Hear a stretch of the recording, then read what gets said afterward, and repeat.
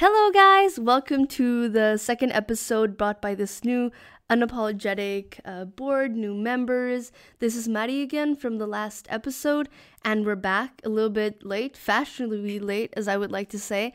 I'm very happy to be back with you guys, and we'll be having a very interesting topic that touches all of us and revolves around most of what we discuss in our daily lives. But first of all, I would like to introduce a new member of the speaking podcast sector, sort of, and she can do the introductions. So I am Mathilde, not Matilda, as Andrew stated in the first episode.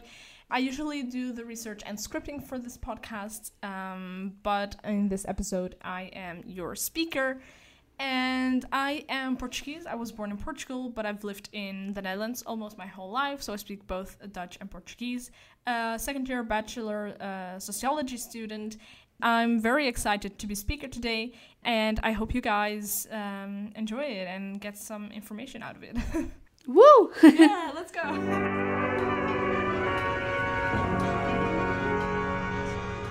So listeners, the topic of today's conversation will be about how language, in a way, allows us to understand something that happens in our daily lives from a micro to a macro scale, and the importance of language usage in sociological terms, but also psychological, and how they affect our interactions and are used by NGOs, by corporations, by individuals themselves, by politicians to sort of manipulate the way that we see the world, which is a lot of what language does in a sense. And the topic is going to be conflict. So we're going to talk about the words war, conflict, terror.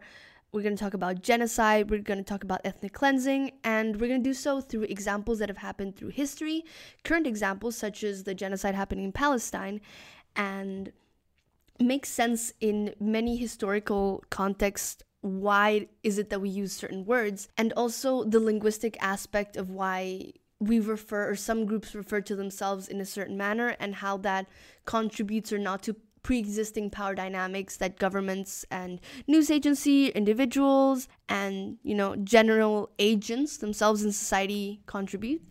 So, first of all, we're going to talk about a topic that is quite relevant. Firstly, it was on September 11th when the U.S. declared the war on terror after the attack, it was 9/11. There was a creation of a binary opposition where it was us versus them. Here, we can see as just an introductory example how a rhetoric was created that sort of increased tensions that were already existing by alienating another group, us, the US, and them, people that we don't know, people that are strangers, foreigners, and that we must dislike and have some contempt towards or even fear. And it was firmly established and channelized via electronic and print media that was very much accessible and expanded as time went by and as the war went by. So the mass media's stereotypical representation of ethnic groups formed public perceptions of them. In this case, a lot of Muslims or people from Arab countries, and these terms were also used interchangeably as if all people that are Muslim or Arab or vice versa.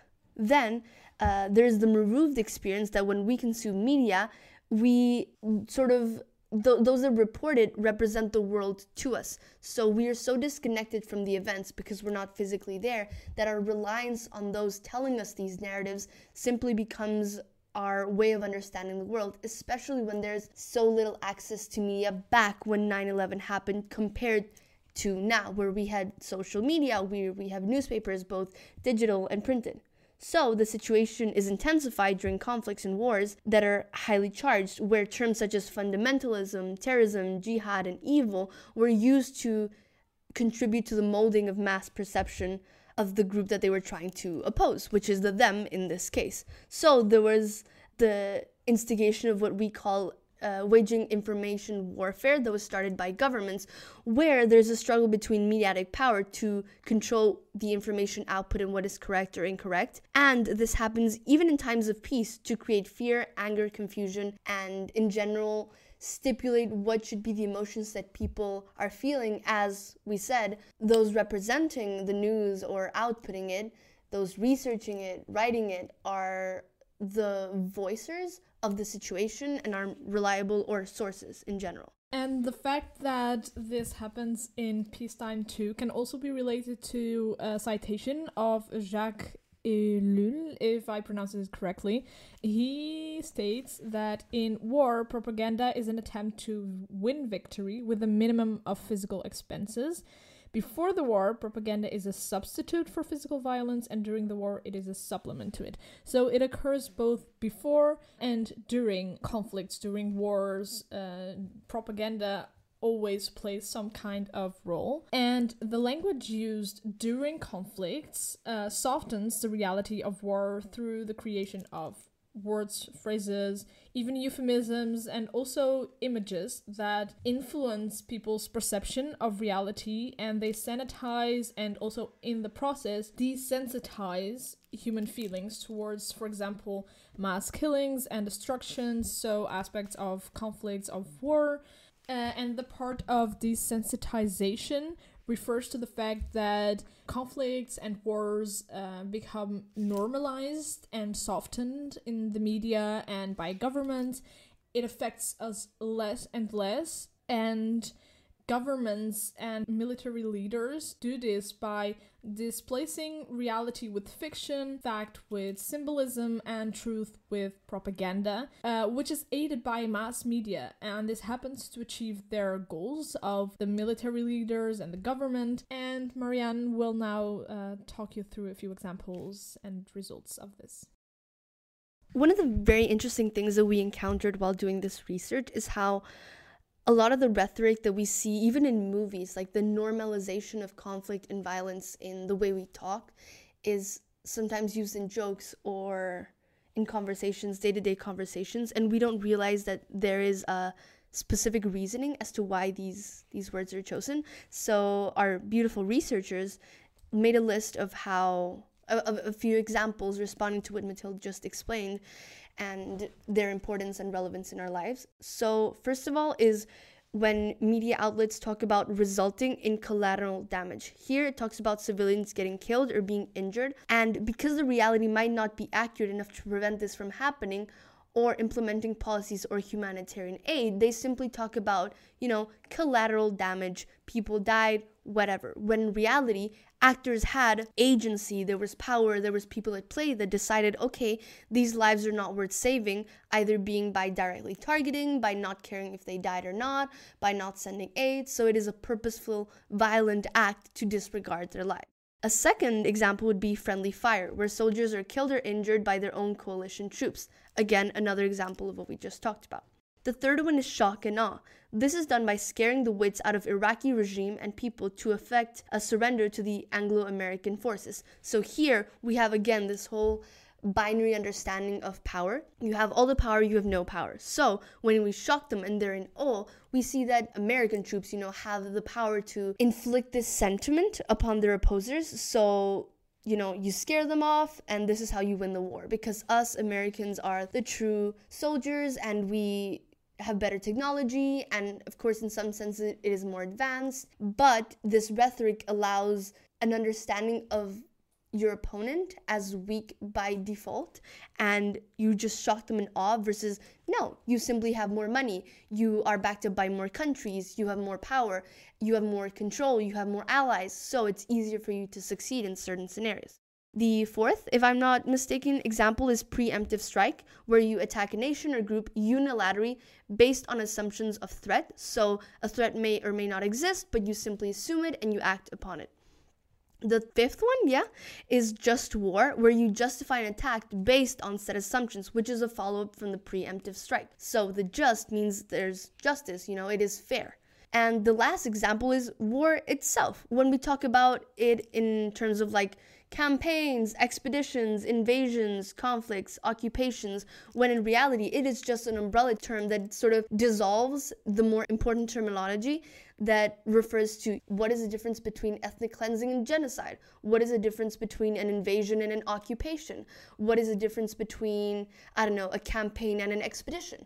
When we use war as an umbrella term, we take away the agency of those that are fighting within it, and we also sort of diminish the power imbalance that exists between the parties that are involved. And also one small note on what Marianne just said, the part of other words that can describe war, such as conflicts, occupations, military actions. This can be applied on modern day situations, such as the situation between Palestine and Israel, but also between Ukraine and Russia, because both parties might use different terms that I just listed and Marianne just listed too, to describe the same situation, which already shows some difference in use of language and to influence people's perceptions of what is actually happening in these situations. And also mass media plays a role in this.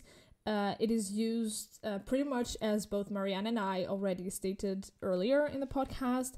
Mass media is used to manipulate readers' perceptions in order to reflect certain policy positions, certain foreign policy positions. There are conflicting media and political positions that are reflected in the discursive patterns of news headlines. So different news stations formulate things differently, which have a lot of impact on how their readers perceive what is stated in the articles. Different news agencies therefore create different realities of the same event through language use. For example, the difference between RT and CNN. RT is Russia Today, which is a Russian international news television network, which is financed and controlled by the Russian government, by the Russian state. And propaganda is quite central here. And an example is therefore between RT and CNN. They write about the same issue, but the language choices they made and underlying ideologies are different. There is the use of positive self-presentation and negative other presentation in order to support self's ideological positions and distort others' political stances, which is often the case for RT. Because they reflect themselves as more positive and others as possibly more negative. So this can be related back to what Marianne said about the us versus them after the 9/11 attacks in the US.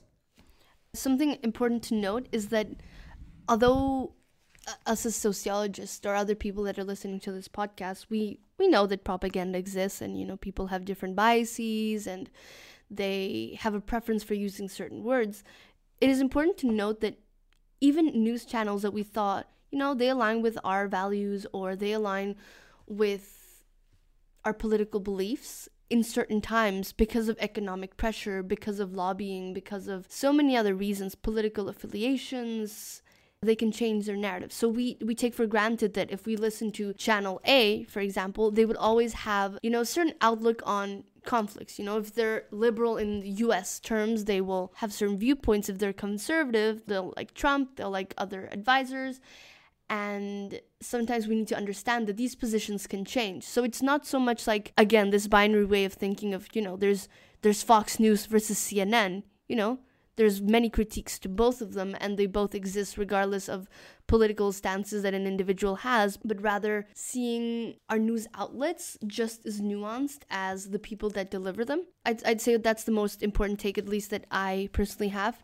Not taking for granted that just because you read this super cool article that you thought was quite innovative and sociologically deep or whatever from a specific news source makes it valid as a news source or is the only place where one should take their information from. Yeah, I completely agree with that.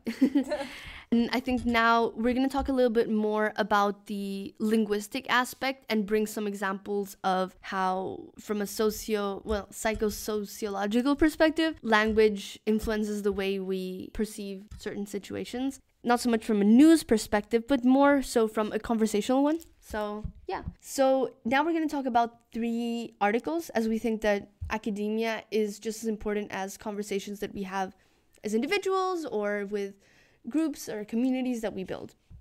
The first one is called Understanding the Role of Language in Conflict and was brought by the American behavioral scientist. It presents several key arguments and findings related to the role of language in international conflicts. Its main example, or the key one that our dear researchers chose, was the first Oslo Accords. Now, what are the Oslo Accords? It was the first pair of agreements between Israel and Palestine, well, specifically the Palestine Liberation Organization, the PLO, representing the stateless Palestinian people, which was its job, which was signed in Washington, D.C. in 1993, which is more than 30 years ago now. These communications often take the form of negotiations, interviews, or diplomatic speeches, which collectively shape the public perception and framing of the conflict. See, here we chose the word conflict, or the writer did, hence denoting something regarding the situation. Justice themes are backlooking and focus on issues like ending violence or accounting for past wrongs without necessarily addressing underlying conflict issues. This is one of the key terms that this article brings about how justice is important for some groups versus other terms. In contrast, for example, the study found that the word peace themes are forward-looking, aiming to understand and resolve the root causes of the conflict and build a constructive future. I think, as always, we must take with a grain of salt all articles that we consume, or even the sources that we give as a podcast and that will be cited at the end. So yeah, just wanted to add that. As a follow-up to what you just said, there was also an analysis of Palestinian and Israeli rhetoric in this article. The study analyzed 40 articles, 20 from Palestinian sources and 20 from Israeli sources, from the period of these Oslo I Accords, and it found a significant difference in the use of language between the two groups. So, as Marianne just said, there's a difference between justice themes and peace themes, and Palestinians usually use the more justice themes, the backward-looking rhetoric, the mistrust and power messages, while Israelis used more forward-looking statements and trust messages. Maybe this backward-looking rhetoric of Palestinians can be related to the fact that they have suffered a lot of inequality and oppression because of, well, Israel, and they see the situation as a need to obtain justice, to obtain reparations. Reparation from all this. So they look they look at the past, they look at all that they've been through, what they've been put through. So we believe, or we see this as one possibility for this backward looking rhetoric and the difference between the view of Palestinians and the language use of Palestinians and Israelis. But it is interesting that the study sees that mistrust statements were correlated with progress in the talks for Israelis, while for Palestinians, backward-looking statements were associated with a lack of progress. So their points of views and their use of language implicitly or explicitly influenced the way people saw their views on the Oslo I Accords. These findings do provide a nuanced understanding of how language reflects and shapes the dynamics of international conflicts, especially, as Marianne stated earlier, the context of the Israeli-Palestinian conflict during the Oslo I Accords and their points of view and their use of languages during this time. I wanted to talk about, just as a brief and have a more conversational aspect with Orally Jesus. That's our editor. That's our sound editor with Mathilde, to talk about how there's certain incentives for using this language. So language that is appealing to the public is not necessarily those used by the oppressed or those used by the oppressor.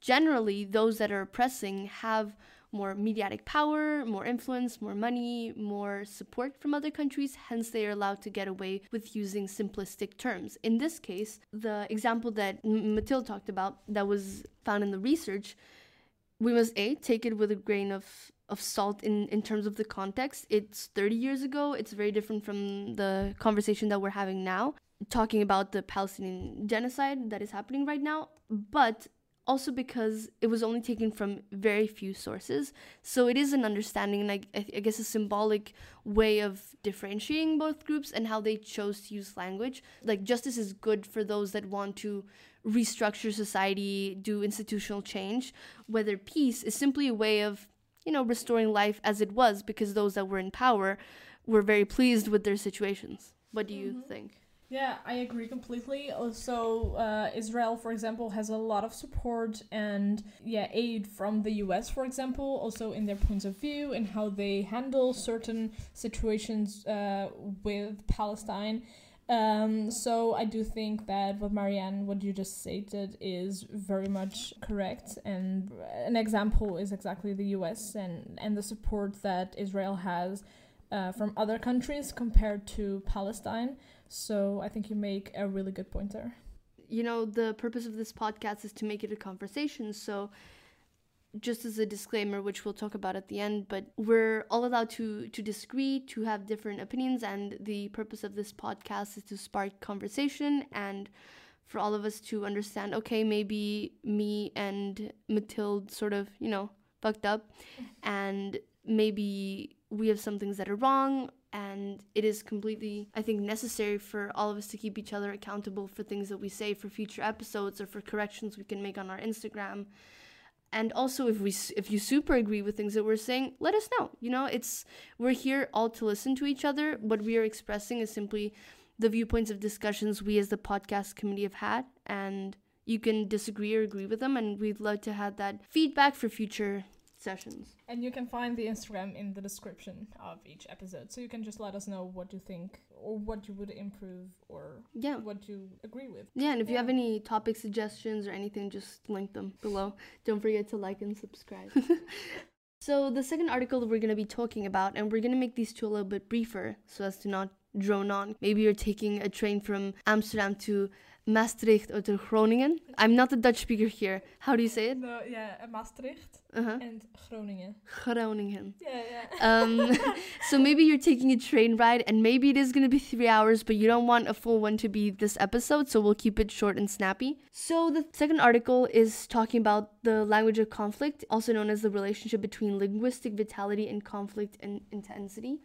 And here we talk about certain terminologies. I think there's 3 that we're going to be talking about. The first one is objective in scope, how ethnic conflict intensity is influenced by linguistic vitality or the social health of a language, meaning how outdated or present certain terms are and how relevant they are to the discussion.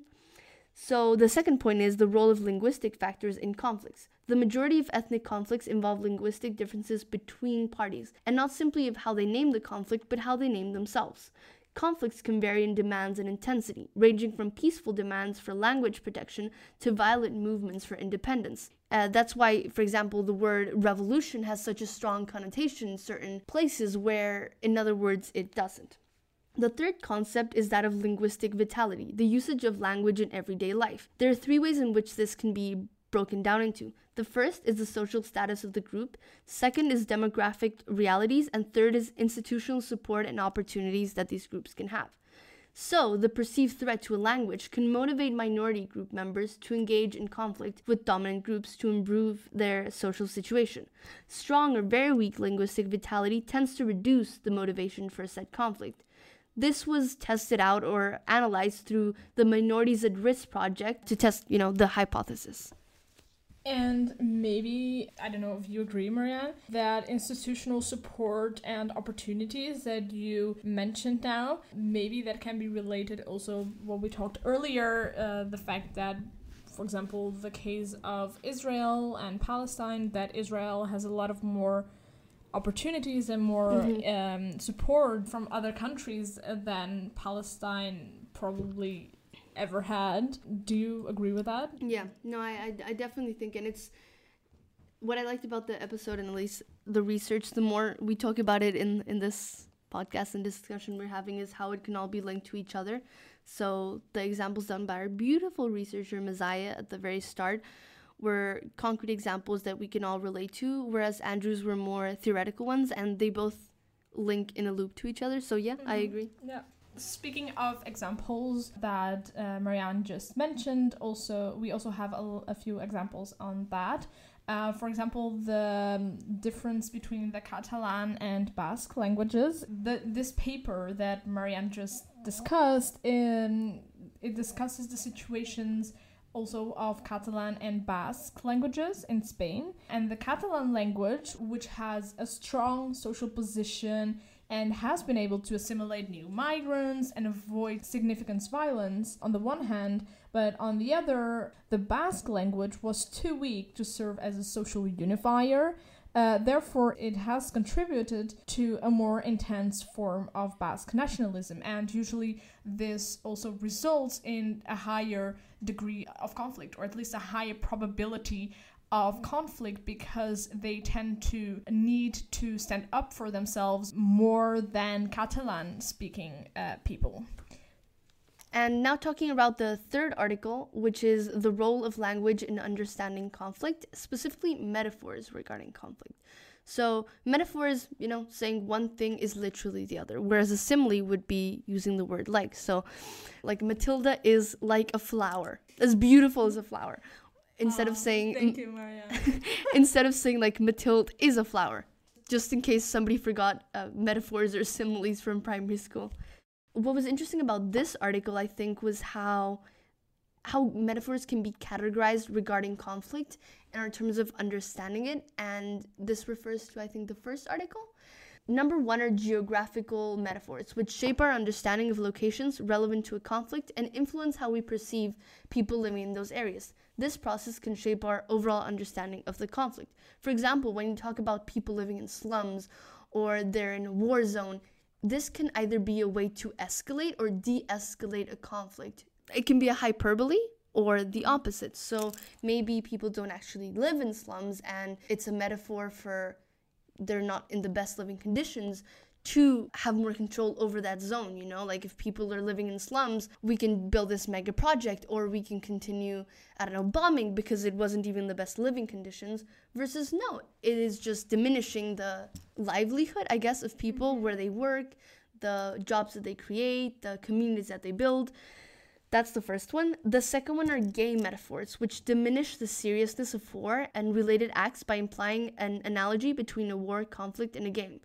This is when, a news site says Israel versus Palestine, or this is a chess game where we might see which opponent strikes back, or it would be Hamas strikes back. It's not a game, it's not a retelling, and in a way, of course, it makes it more approachable to audiences when a situation or a conflict, a war, a cleansing, an occupation is happening far away from them, but it also de-escalates our understanding or minimizes what is happening in that area.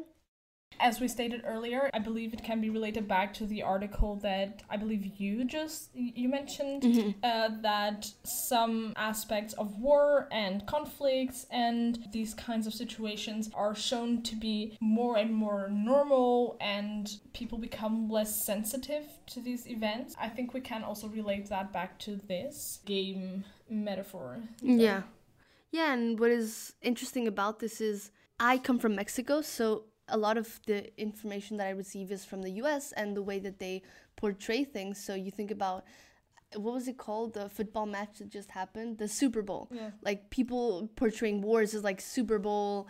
What is the final cut between these very contested individuals? And it, again, creates this binary, which minimizes the complexities and nuances of a conflict. And, so we have two other more metaphors. The third one in reality is medical metaphors, like the term operation, have become normalized in the language of war, altering how military actions are perceived. So it's not so much an operation as it could be a mass killing. A lot of what the US did in Vietnam could be called operations when in fact that is not what they were. Or what they did in Afghanistan or in Iraq when they just destroyed half the cities, and a lot of the Middle East is raging in issues and conflict and wars because of what the US instigated, and they weren't operations. This can relate to simplifying metaphors and trivializes serious actions like violence against civilians, portraying them as minor or secondary to those that are fighting in combat.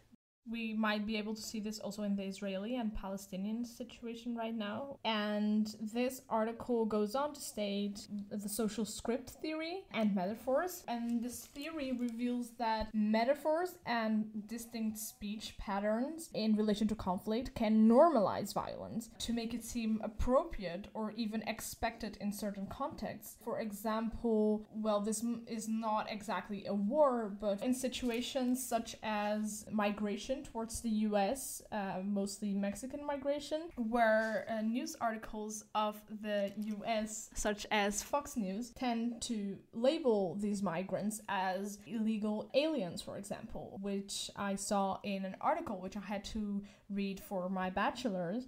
This can be related to this aspect that certain violences can be appropriate or expected in certain contexts. And I feel that this is an example that everyone might understand in this situation relating to this part of our research. And in essence, this paper argues that metaphors play a very significant role in shaping public perception and the understanding of conflicts. And they often lead to biased perspectives and justifying actions that would otherwise be considered unacceptable. So it is used as a way to influence people's perception of certain conflict situations, wars, but also to excuse some of these actions and to label it as appropriate and expected in certain situations and contexts. And I think Marianne agrees with me, I feel like we stated the most important parts of our research, but we do want to note now in the end that, as Marianne, as you already stated earlier, we have to be kind of nuanced and we cannot say, oh, our view is the correct view and that certain news articles, for example, are not necessarily right or wrong, but systemic change is important, but group conversations on micro level are also very important, because how do you address these situations with peers and family and people that you're just engaging with, because there are conversations that might be uncomfortable. For example, the situation with Russia and Ukraine, with Palestine and Israel. But people who are in a position of privilege need to be vulnerable in this situation. So, for example, if someone states that there is a conflict happening or a war in Gaza, for example, you might be able to say, oh, wait, that is not the right wording, this is not the right use of language, it is not that what is happening, but it's genocide. So there is an importance of nuances of being vulnerable in certain situations. So you need to be able to stand back and look at it as a third person. No, I was just thinking as you were making that reflection, which we discussed before actually starting to record. Again, this talks about like everything that me and Mathilde talk about is not a command. It's mere reflection of what we do in our context and what we think is right for our interactions. But people are vulnerable in certain positions or in certain ways. People are privileged in certain positions in certain ways. And it is up to each individual to have their own agency on how to act in conflicts, in wars, in, ethnic cleansing, in genocide, in occupations, in conflicts, the way that they deem most responsible, most careful, most necessary. And this is just us having our own personal beliefs as to what to do in these conversations. But sometimes it's dangerous even to have an opinion, and that should be respected. And yeah, we as individuals are not questioning the autonomy of individuals or as you as listeners, but rather sparking up what we personally would do. Mm-hmm. Yeah, I completely agree with what you just said. We have to look at the mechanism behind the relationship between linguistic vitality and conflict intensity. We have to take a step back and exactly look at how the whole process works, what influences what wordings result in what. So I hope you guys agree with it too, and that you have seen that in our podcast, which we hope we did. Yeah, so just to wrap it up, I would like to say thank you to all that listened. If you listened on 2 times speed, if you listened to it really slowly, thank you for being supporters of SEC. We're a sociological student association, and we would like to voice the opinions of our community, our own opinions, and if there's any interesting topics you would like us to discuss, to research, come talk to us personally, or send us an message by Instagram. But we would like to thank our researchers, which are Andrew and Messiah this time. And we would like to thank also Orly, which is our beautiful editor. So I guess it's a team where we all form part of. And just because me and Matilda this time are speaking, there's a lot of credit to be given around. Thank you, Marianne. I agree. We have a wonderful team who, makes us be who we are and like get our stuff done. Yeah. So we should say goodbye and, well, let's see what the new episode has in for us. I might see you next episode. Okay. Bye-bye. Bye.